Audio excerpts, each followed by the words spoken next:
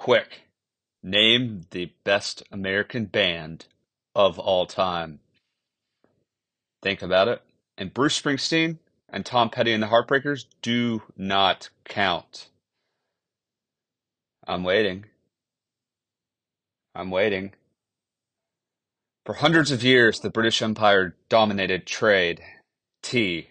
The pound was strong, and then came 1962, the year they took over rock and roll. It's about the Beatles, man.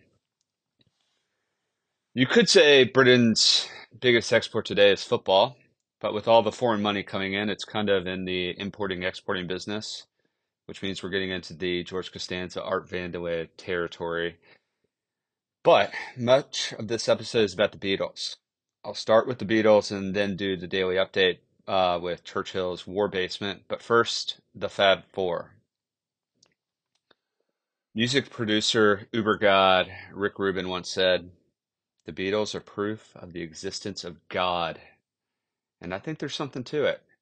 I could spend my entire life studying them and their work and the 9 years of the Fab Four and get no closer to where I am right now, sitting in a teeny apartment, no, teeny hotel room in Hossel, someplace in London. I have no clue where I am. But let's get to the band. Play my music.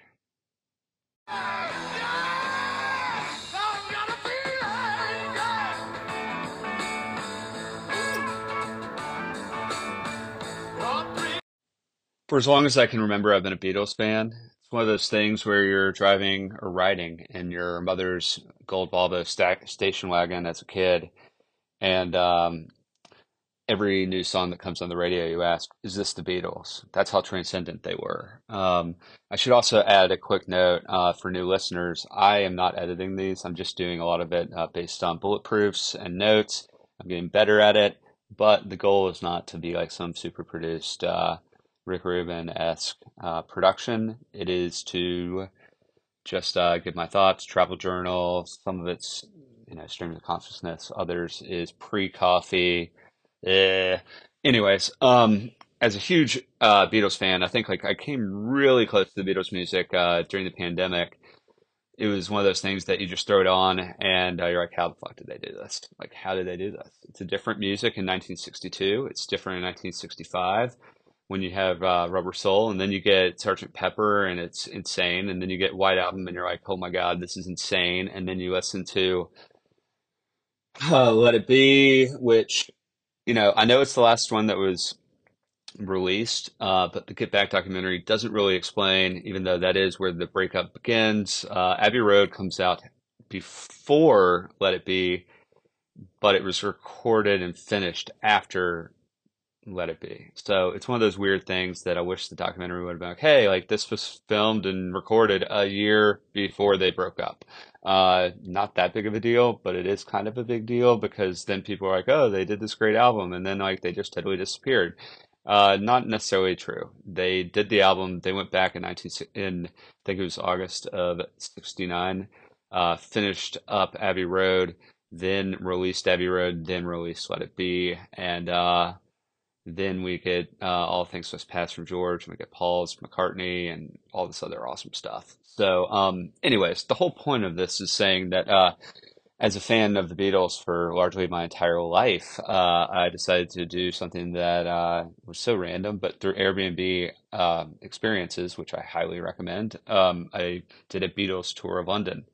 Our tour guide was Richard. He came with a Beatles t-shirt, a Beatles statue, and a big binder, like a trapper keeper, of photos to show us as we went along our journey. The first stop was the Hare Krishna temple, which is very famous for George Harrison.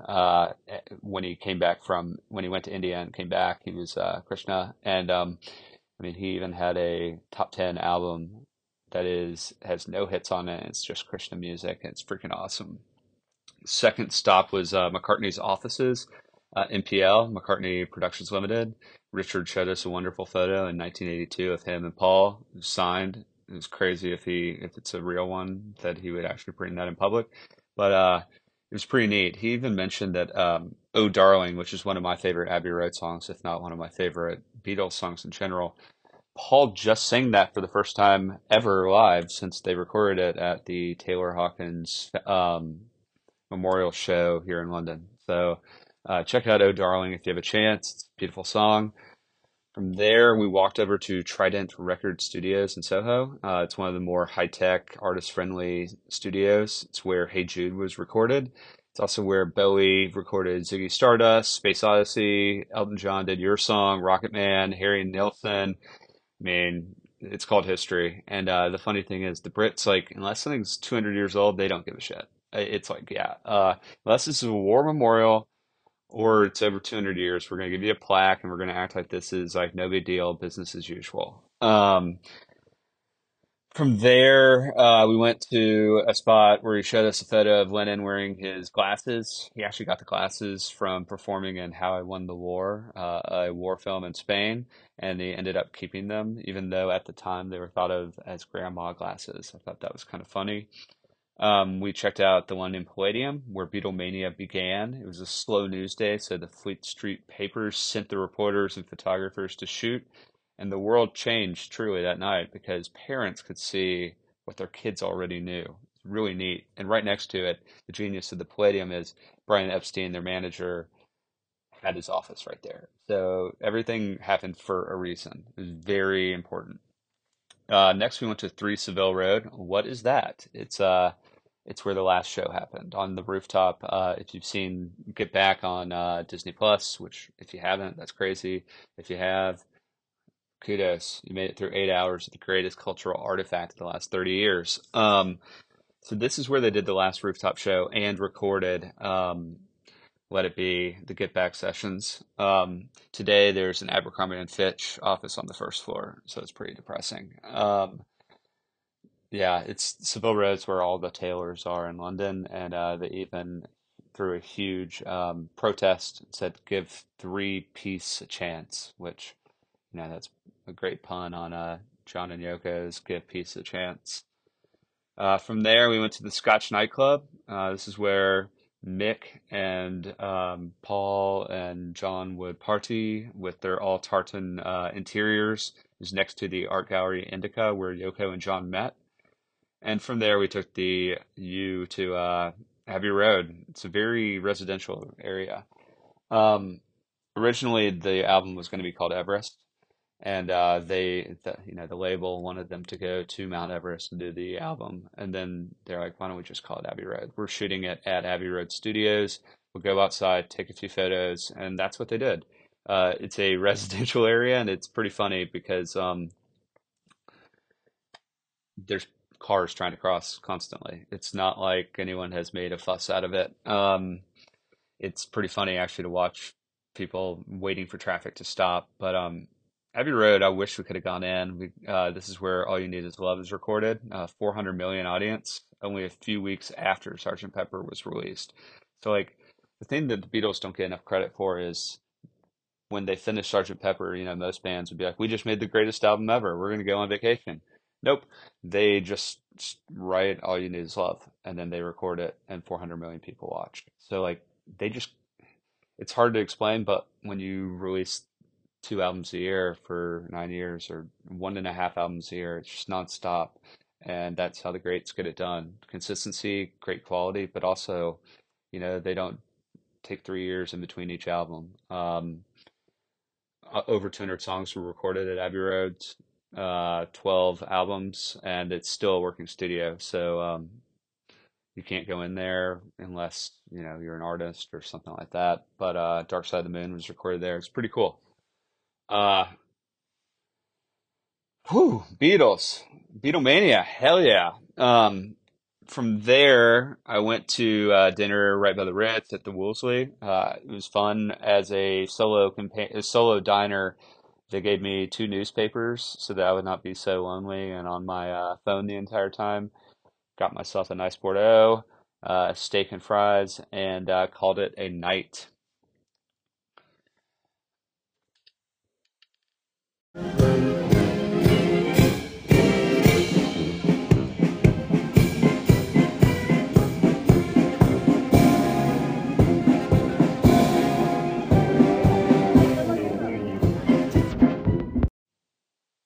Okay, so on to day three in London.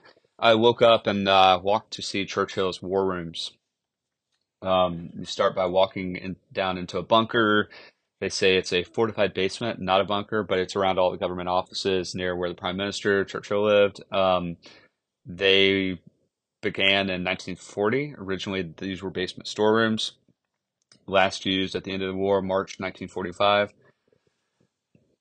I love that Churchill, he had a lot of opinions. One of them was that he hated noise, so he had special noiseless typewriters created, hated staples and paper clips, and attached paper with tabs. I have no clue what a tab is, but whatever. If someone could tell me, I'd love to hear that. Um, for the Prime Minister, Churchill's kitchen, he said, "I am easily satisfied. I like the best." Beef Wellington was his favorite. The switchboard rooms during World War II were manned 24 hours a day, 7 days a week. And the typing pool accommodated 11 female typists at a time, 12 hours a day and night. Sometimes they would not even see daylight for weeks. The map room, which has not changed since the 16th of August, 45, was pretty brilliant. Got to see a lot of the maps charting the war, information. They had charts. The officers in this room were known as the Glamour Boys. It was pretty awesome. Churchill's bedroom was also very interesting. It's where guests like the King and Queen, they would come on Tuesdays. General Eisenhower visited. It's where he did his BBC speeches. But he rarely slept overnight here because of the lack of plumbing did not allow for his daily ritual of 2 baths a day. He would take a second bath after his nap at 3 o'clock in the afternoon. The bunker was pretty interesting. I mean, like, it did not feel nearly as claustrophobic as I thought it would be. There was air conditioning in parts, and that's not modern. That was back then. That said, I can imagine how scary it would be, where you don't know if you're going to get bombed. You don't know if a certain part of the bunker is going to get bombed and blocked off. It's a lot of unknowns, and the entire time, this is one of the most important spots in the entire kingdom. They even mentioned how they had planned for the not inevitability, but the possibility of Germans invading, and so they had guards guarding this area all the time. The museum to Churchill was quite fascinating, really. I mean, a very strong man, one of the best leaders, but also someone who failed with Gallipoli, and after Gallipoli decides to join his men as a member of parliament in the trenches in World War One. That's a leader. The museum had his famous Havana cigar, which he would light after his first breakfast. Smoked 8 cigars a day, constant relighting them. His field marshal, Sir Alan Brooke, said he is quite the most difficult man to work with, but I should not have missed the chance of working with him for anything on earth. Churchill worked 18-hour days. They even had Enigma machines here. Um, I love this quote from his war memoirs in 1948. It will be found much better by all parties to leave the past to history, especially as I propose to write that history myself. This is a very intelligent man, born to an aristocrat of England and actually an heiress, an American heiress, so he was half American, which I never knew. He also won a Nobel Prize for Literature in 1953 and died at the age of 90 in 1965. He was still in Parliament and said, "I always believe in staying in the pub until closing time." It was pretty neat. From there, I walked over to Buckingham Palace, saw the royal band and all the pomp and circumstance with the full regalia and armor and black hats and such, kind of Wizard of Ozzy stuff. But I'm sure they're. Um, I don't know if this is daily. I don't know if I was special. I honestly had no clue what I was watching other than the band and a bunch of marching. But it was cool. It's cool because I stumbled upon it, and it's fun to see that kind of stuff. From there, I went to Nando's again. Yeah, got to get one in New York. It started raining, so I bought myself a flat cap at Barber and a beer at a pub. The pub had Amstel beer, not Amstel Light, but Amstel. I've never seen that. Pretty cool. Had one. It's awesome. And then I went to Jack White's record label, Third Man Records. he recently had like a live show on their roof, and it's pretty awesome. If you don't know Jack White, look him up. If you really don't care to know, he did Seven Nation Army, which is sung at every single sporting event. So from there, I went back home and took a quick nap, and then got a quick dinner and ate some Indian and called it a night. And today, I have no plans. It's kind of nice to not have plans in London, but we'll figure it out. And it's my last day in Europe. Heading back to the States tomorrow. So I think I'll have one closing out pod, but yeah, it's been real, and I'll chat with y'all later. Cheers.